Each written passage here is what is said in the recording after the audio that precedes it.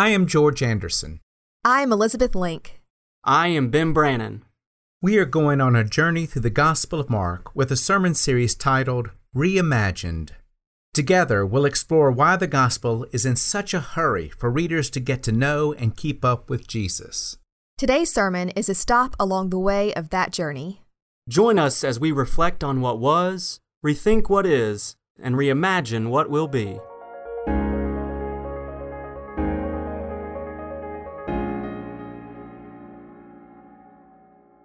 Let us join our hearts together in prayer. Holy God, we ask that in the word as it is read, proclaimed, and enacted in sacrament, that the living word made flesh will find a cradle within our hearts and our lives. Amen. Our scripture passage for today's sermon continues in the Gospel of Mark, chapter 14. The text picks up on the night of Jesus' arrest. He has shared the Passover meal with his disciples in an upper room in Jerusalem. Now Jesus and some of his disciples walk out to a place called Gethsemane, a garden at the foot of the Mount of Olives. Hear now these words from Mark 14, verses 32 through 42, found on page 822 of your Pew Bible. They went to a place called Gethsemane, and Jesus said to his disciples, "Sit here while I pray." He took with him Peter and James and John and began to be distressed and agitated. And he said to them, "I am deeply grieved, even to death. Remain here and keep awake." And going a little farther, he threw himself on the ground and prayed that if it were possible, the hour might pass from him. He said, "Abba, Father, for you all things are possible. Remove this cup from me, yet not what I want, but what you want." He came and found them sleeping, and he said to Peter, "Simon, are you asleep? Could you not keep awake for 1 hour? Keep awake and pray that you might not come into the time of trial. The spirit indeed is willing, but the flesh is weak." And again he went away and prayed, saying the same words. And once more he came and found them sleeping, for their eyes were very heavy, and they did not know what to say to him. Came a third time and said to them, "Are you still sleeping and taking your rest? Enough! The hour has come. The Son of Man is betrayed into the hands of sinners. Get up. Let us be going." Friends, the word of the Lord. Thanks be to God.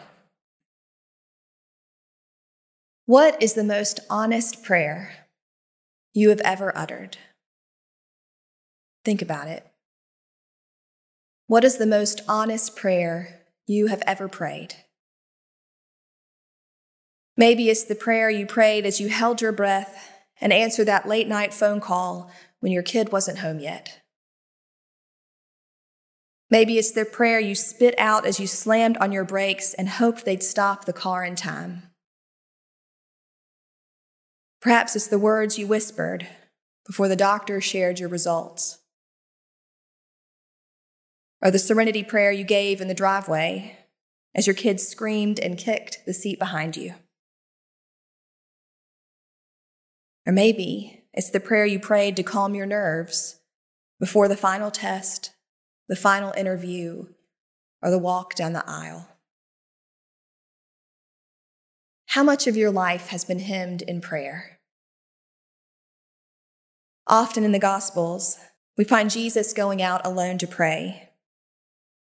The crowds asked so much of him. People followed him where he went. They wanted healing. They wanted wisdom. They wanted grace. And from time to time, we read in the Gospels that Jesus had to get away to a deserted place. He had to communicate with the Father. Perhaps he had to raise his own petitions to God, restore his weary mind, refill his cup. Often in Scripture, we find Jesus going out alone to pray. But this time, he takes 3 friends. He needs time alone, yet also he wants his friends close by. He needs time in prayer, and he also needs the company of others. Rarely do we get a glimpse of Jesus' words in prayer. This time he prays, Abba, Father, for you all things are possible. These may be among the most excruciating words in Scripture. They express Jesus' deep, almost secret hope. This hope is deep because it comes from the very core of Jesus' being, from a deep desire that there may be another ending to this story than the one hurtling toward him. His hope is also a secret. Sometimes we keep secrets because we don't want other people to know something we've done, something we want, someone we love. But sometimes we keep secrets because we don't want to admit that to ourselves. We don't want to admit how deeply and desperately we hope for something to happen or not to happen, because we fear if we acknowledge it, that hope might not be realized. If we keep our most unbelievable hopes deep down inside, secret from ourselves, then we insulate ourselves from the painful possibility that they might ever elude us. Abba, Father, for you all things are possible. Remove this cup from me. Here we see a young man who does not want to die. I had a hard time finding a good commentary to explain clearly that Jesus is afraid. So quickly we want to skip over how genuinely grieved Jesus is, but here in Gethsemane, we get a picture of that incarnation, literally in the flesh, what incarnation looks like. Jesus, God's Son, is anxious, troubled, grieved, and afraid. Can this really be God's only Son, the Word made flesh?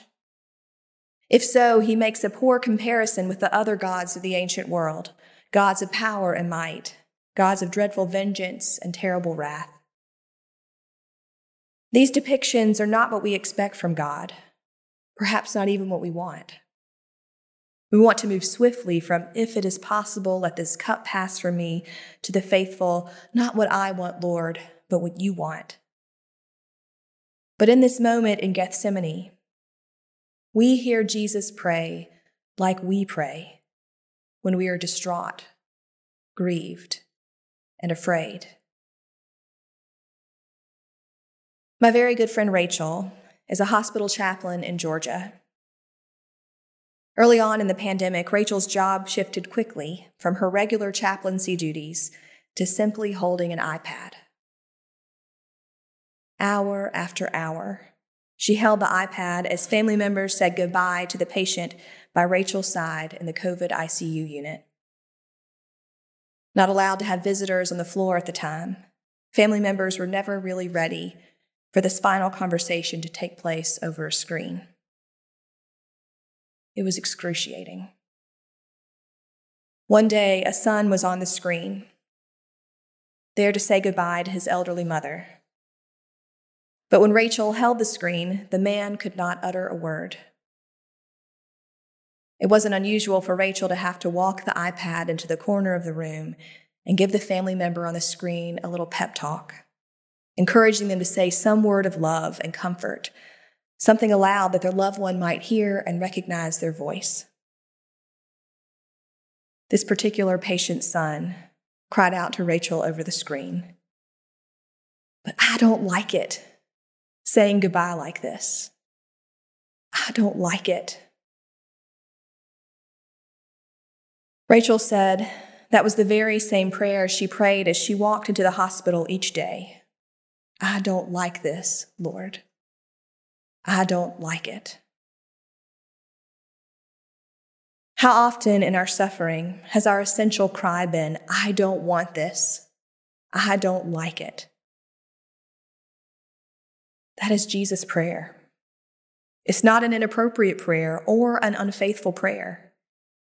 And it is not one that needs to be hurried up so we can get to a prayer that sounds more theologically polite. Our impulse is to move on to the silver lining, to the safer territory of closure, acceptance, and reconciliation. I don't want it. I don't like it. That is scary territory. This is the only time in Mark we see the name of God, Abba. It is the most intimate name for addressing God. It unveils something for us about the personal nature of the relationship between Jesus and the Father. Abba, Father, he prays. All night long, he is up wrestling with his fear. All night long, the disciples, who likewise were told to pray and prepare, drift off to sleep. Jesus prayed for a long time. His disciples grew weary of waiting and could not keep awake. 3 times he went away to pray, and 3 times he returned back to Peter, James, and John and found them sleeping. 3 times.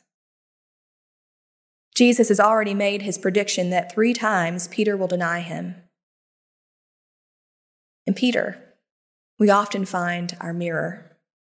One who wants to be so faithful and strong, yet succumbs to sleep, succumbs to denial. We're forced to ask ourselves, how often do we fall asleep to the need of our neighbor? How often do we drown out their anguish with our own distraction? When has the Lord asked us to keep alert, to keep awake, and be ready? Not what I want, but what you want, Jesus prays. He is not surrendering simply to his fate, or whatever else we might want to call it. Jesus is surrendering to God, to his Father, Abba. And surrender is different than capitulation. He's not simply obeying his Father. He is surrendering himself to his Father's mercy as well as his will. Certainly, we could read these words as the epitome of obedience and hold them up as a standard of measurement. But what if, instead, we imagine them as the recognition that now that Jesus' hopes and fears have been said aloud, he can surrender himself to the mercy and love of that Father. In a way, his words mimic his action. Having thrown himself to the ground in honest prayer, he can now throw himself onto the mercy of the one for whom all things are possible.